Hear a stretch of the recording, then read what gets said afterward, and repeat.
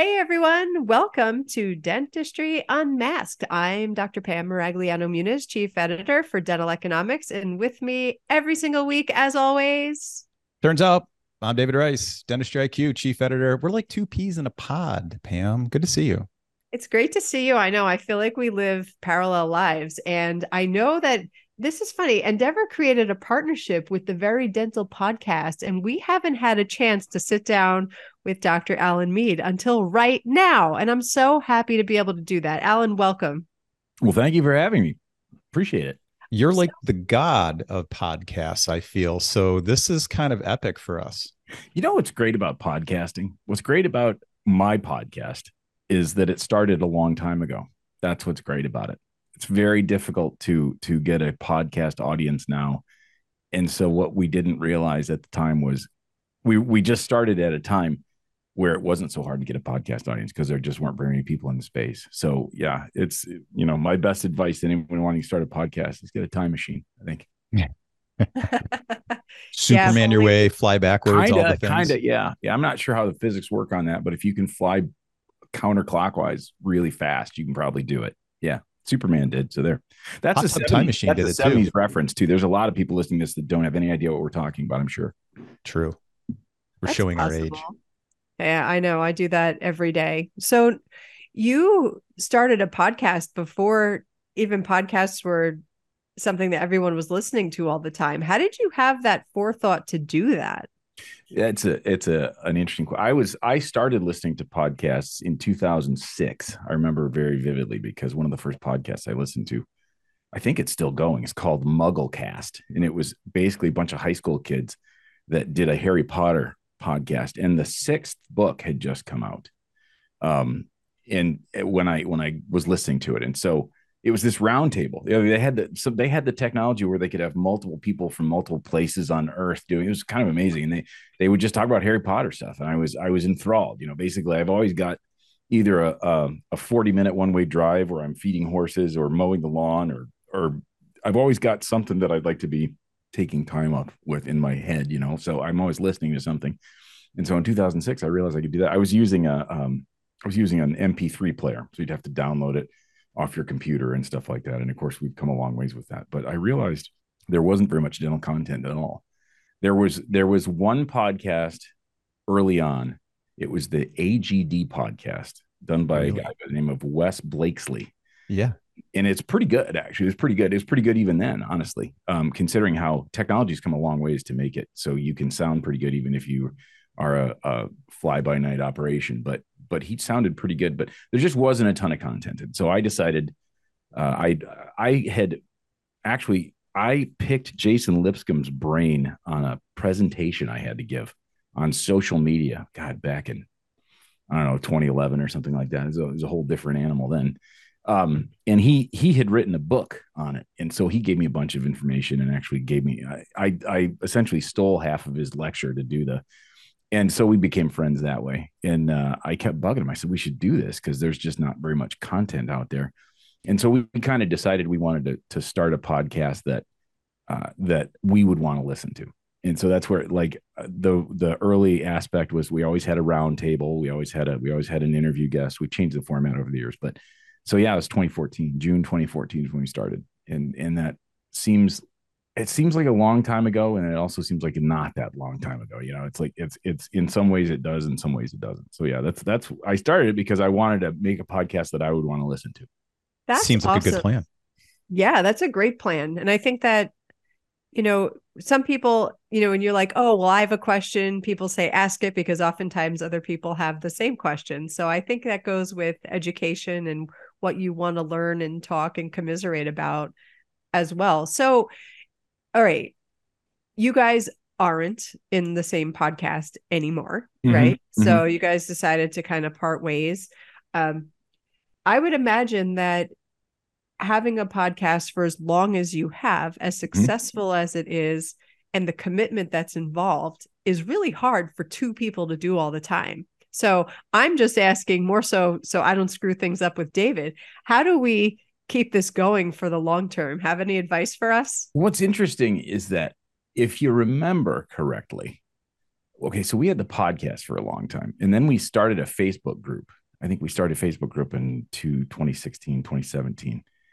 And the Facebook group became its whole own thing, like, and fast. One of the regrets, except it's not really a regret because it became huge. I originally thought, okay, this is going to be a Facebook group for listeners of the podcast. Well, clearly, I mean, that's 30 some thousand people, and there's a lot more people than listen to the podcast in the Dental Hacks Nation, which is now the Dental Disrupt Nation. So he's always been kind of the social media guy, and I was once I keyed in, I was sort of the podcast guy. So when we sort of split those two things, because I was kind of the podcast guy and he was kind of the Facebook group guy. So that was it sort of became two different things. I would love to have a Facebook group for Very Dental as big as the Dental Hacks Nation and Dental Disrupt Nation was and is. But in my Very Dental Facebook group, I make people prove that they listen to the show. So it's a lot smaller. It was the original intent was that was what it was going to be, but that's not what it ended up being. So the Dental Hacks Nation was a garbage fire, a constant garbage fire. It was a blast, but it was nuts. It was like, and we intended for it to not be heavily moderated. And so it was kind of a garbage fire. That was one of the reasons that we ended up splitting away. I just had enough of the Facebook stuff. But I mean, in some way, if I was giving advice, know what you want to do and stick with that focus, maybe. Because clearly the Dental Disrupt Nation is still doing just fine for Jason, and the podcast is still going strong too. It's just we had kind of different interests there. So I would say that probably had a lot to do with it. That's great advice. Pam, you were breaking up with me. Oh, no, never. Are you kidding me? Never. It's officially out there. David will break up with me someday. We'll just throw it out there. All right. So, okay, you mentioned something that's really interesting, and that's social media and what's going on right now in social media. You mentioned these Facebook groups, and they are a dumpster fire. I mean, it's pretty crazy how some of them can be that way. And I'll admit, like, there's just some I can't even look away from because they're just so crazy.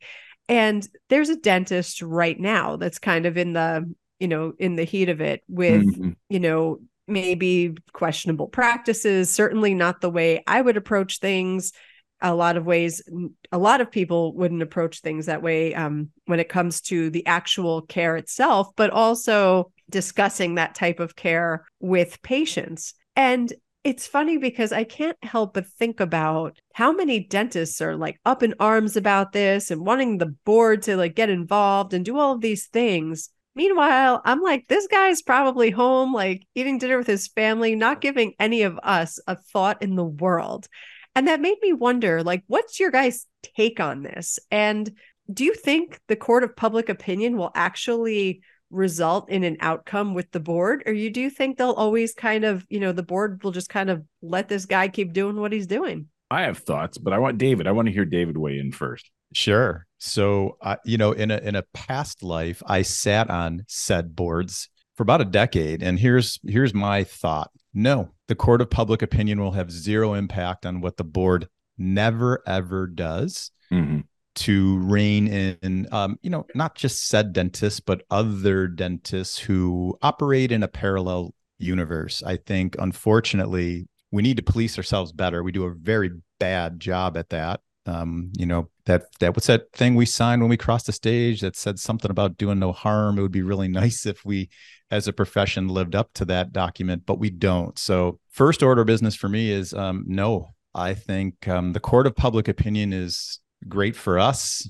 Maybe some patients will learn some things, but it'll have zero impact. I agree. What makes me laugh about this particular situation is whatever is being talked about here in mid-September 2023 is not new.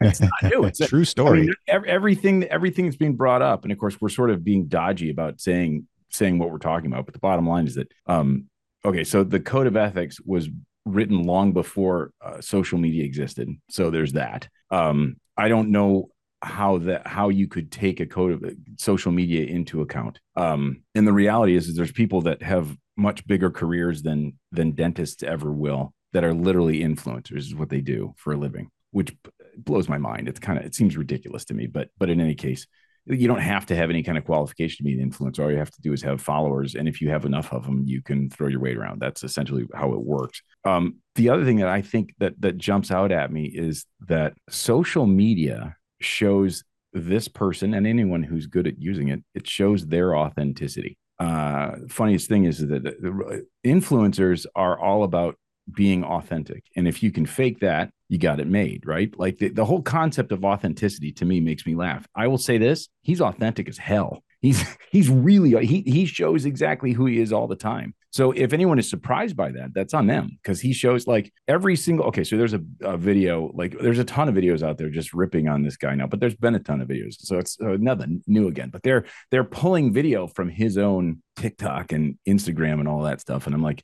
okay, so you pull it off his account. You think he's worried about that getting out? Because how can he be? It's been there forever. This is all just new. So as David said, the board has had access to everything and they've done nothing. I don't know what the board's responsibility is on this level. I mean, honestly, he's been there. I agree. I think nothing's going to happen. But more than that, he's using social media very effectively. You couldn't argue that. I would say that he's reaching a population with his social media presence that most dentists, conventional dentists, are not looking for, are not trying to reach. Maybe we should be. I don't know, but I think that's what we're talking about here. I think that he's probably, as Pam said, I think he's not particularly worried.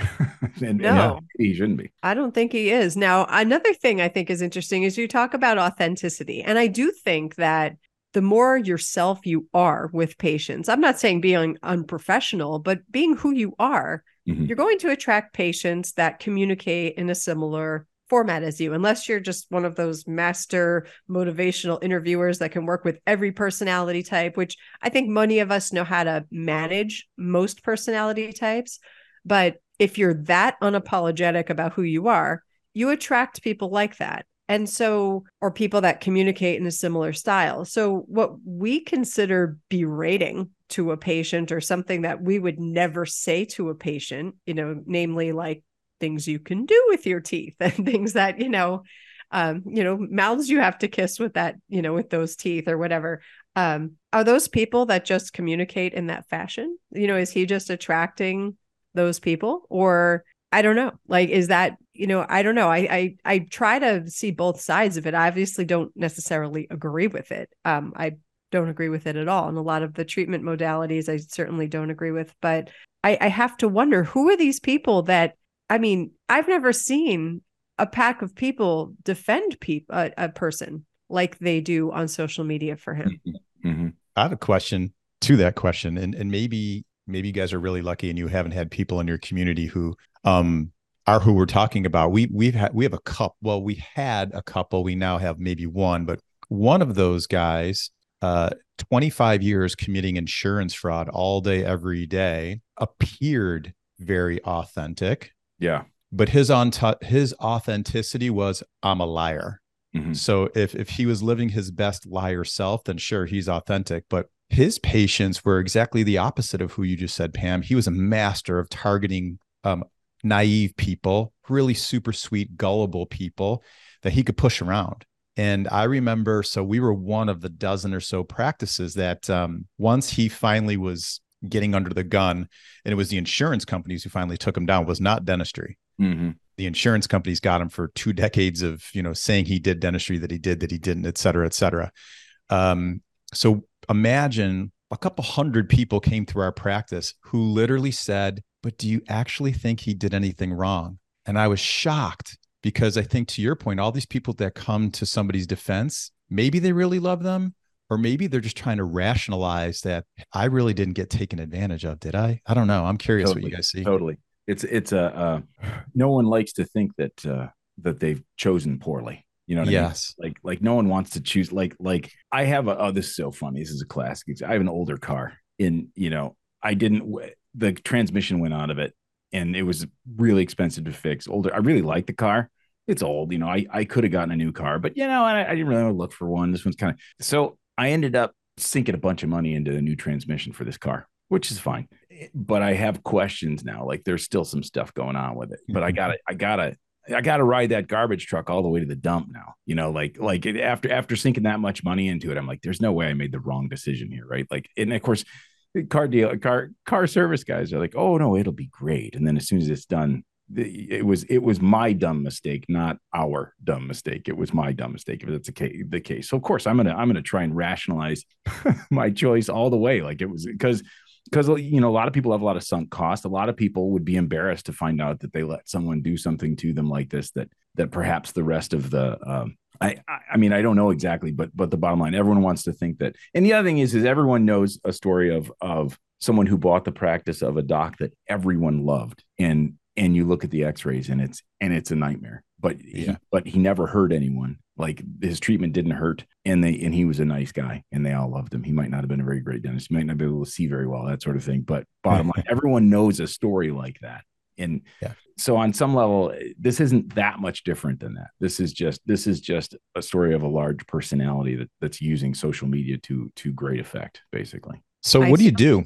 I'm curious, what do you guys do when that patient walks into your practice and you're like, oh my, what's the conversation, Pam? I like to break out objective things. So I like photos, I like x-rays, I like, and so what I do, it's usually these conversations take place in the dental hygiene room where I have like a big old TV right in front of the patient. And I show them what I see, and I show them, hopefully somewhere there's a crown margin that looks nice. And I'm like, you see how that's nice and smooth? Well, see that, we usually try to start with, this is what a healthy tooth looks like. This is what a great crown margin looks like. This is what a, proper bonding looks like. I mean, whatever it is, and then show them how theirs deviates from normal. So I would never, and that's the funny part is I wouldn't attack another dentist's work. And I usually say, this crown isn't sealing the tooth the way it once had, probably. I would never be like, this crown never fit. It was garbage. I would never say that. But I usually say, as we all know, things don't last forever. And this isn't sealing the tooth as well as it probably was back in the day. And here we are, or sometimes I don't have an explanation. I just say, this is what I see, and I really try to keep it objective. And, oftentimes I feel like patients don't even like to disparage their old dentist. They don't generally like to throw them under the bus. Sometimes they don't even want to give me their name, and I'm pretty fine with it. True. I would say that, so I would not want to be judged on my worst day. There's no doubt about that. So on some level, you kind of have to look at it that way. But it depends on how the patient got to you. In some cases, sometimes the patient knows there's something going on. And so that objective honesty is pretty important, I think. You let them know what you see. Sure. That I would say that's again, I pretty much do what Pam does. But in those cases, a lot of times the patients may realize there's something going on. And so I don't, I'm pretty honest with most people when I see, not that this doctor did this poorly, but just what I'm seeing. And typically they can let you know how they're feeling about that. And they often do. You kind of hear about it. And I don't know, it's weird. And it happens more often than, it doesn't happen all the time, but it happens more often than I'd like to believe. But I also like, how many patients have left my office feeling the same way? I just don't get, I will say this, I would want someone, if one of my patients ended up in their office and they were seeing that stuff, I'd kind of want to know that. I'd want to hear about it.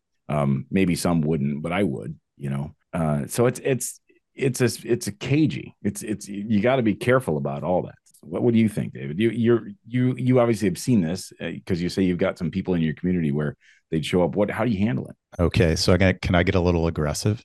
Sure. So we haven't. Pam and I have laid back. Like. All right. I will say this: if you are any dentist who's coming to the table with your very best effort, whether that gives an A+ result or a C- result, but you're really a decent human trying to do your best job, then I'm all in on you. But we have several people in our area, sorry, Buffalo, New York, who are not. I mean, they have built practices on being bad people. So for them, I call them out every day. In fact, that's where like the hair on my neck gets up on end. And for me, my duty is to protect the public. So I try to, I try first. So the first thing I do is I call them. Some of them I still call. Some of them, like, I've called you 100 times. I've got no results. So at this point, I'm just telling the patient, you need to do something about this. This is bad. But typically I always start off giving everyone, even the bad apples, the benefit of the doubt and saying, hey, I've got Alan in my chair, and I'm looking at the treatment plan,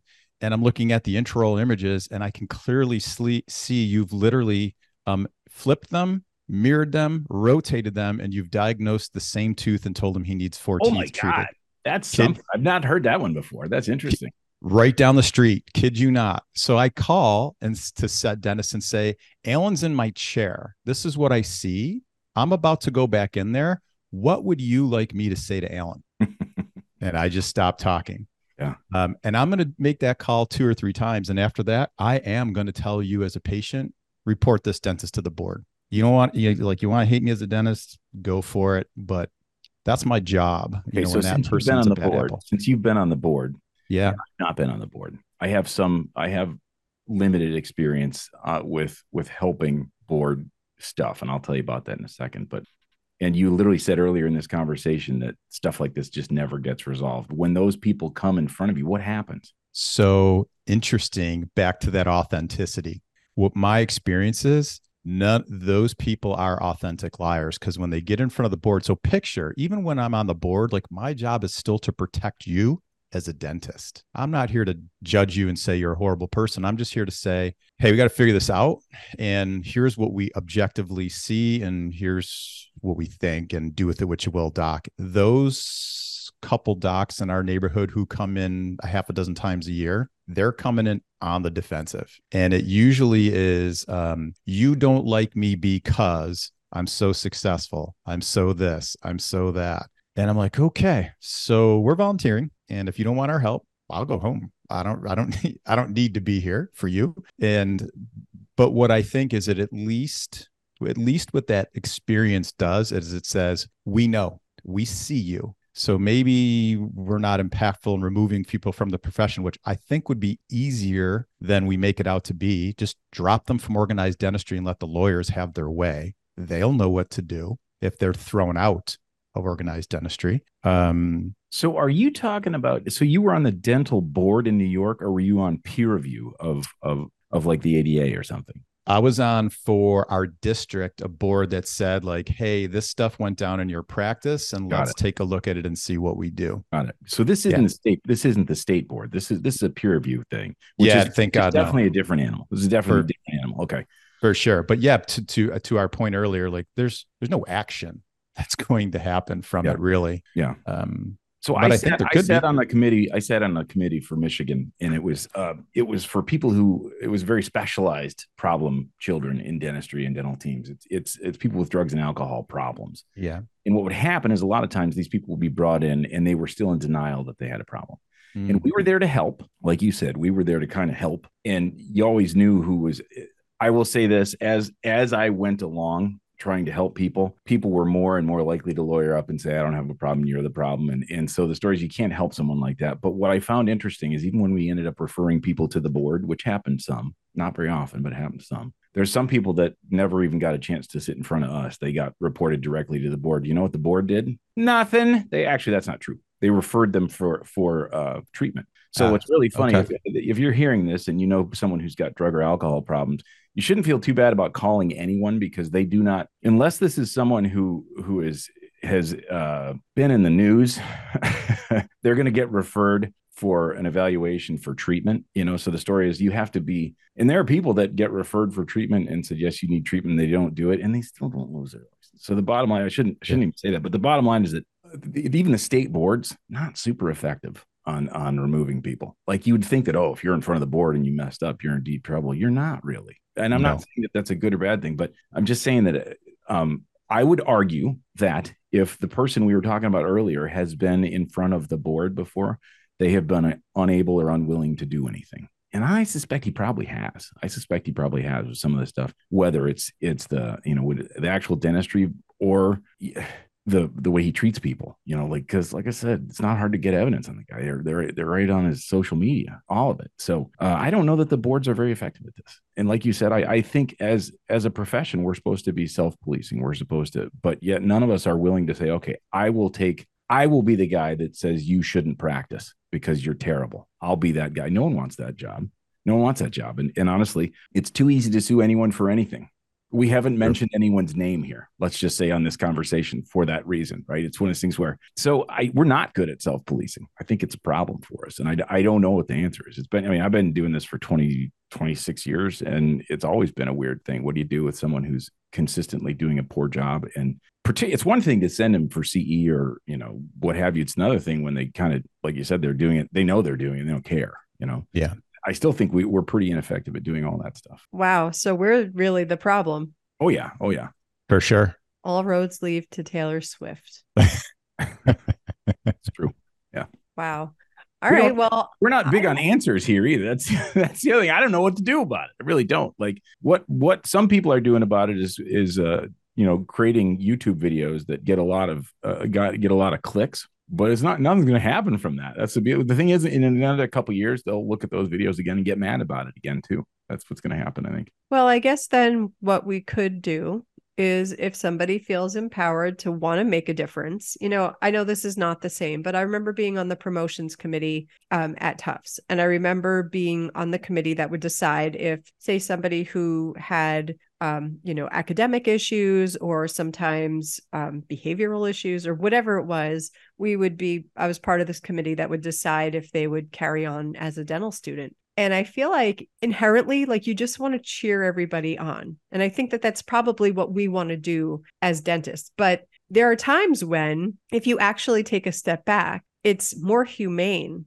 to just stop and not let them continue on. And so maybe we've done some good here, and maybe somebody will want to participate in their state board or want to volunteer their time for peer review and really try to make this world a better place. Obviously everybody has different reasons for wanting to be on these different committees and wanting to be active in these roles, but maybe somebody out there will be like, I'll be that guy. I want to protect my community, and I'm willing to stand up and say this person, or, I'm not talking about this one individual. I'm just saying in general, this person should not have a license, and I'm willing to stand up and say it. I think, for me, sometimes the win is in the fight. We might not get bad dentists or dentists entirely out of the profession, but when we're willing to stand up for what's right, I feel like that's a win. And when we get a mass of people willing to stand up for what's right, that's a massive win.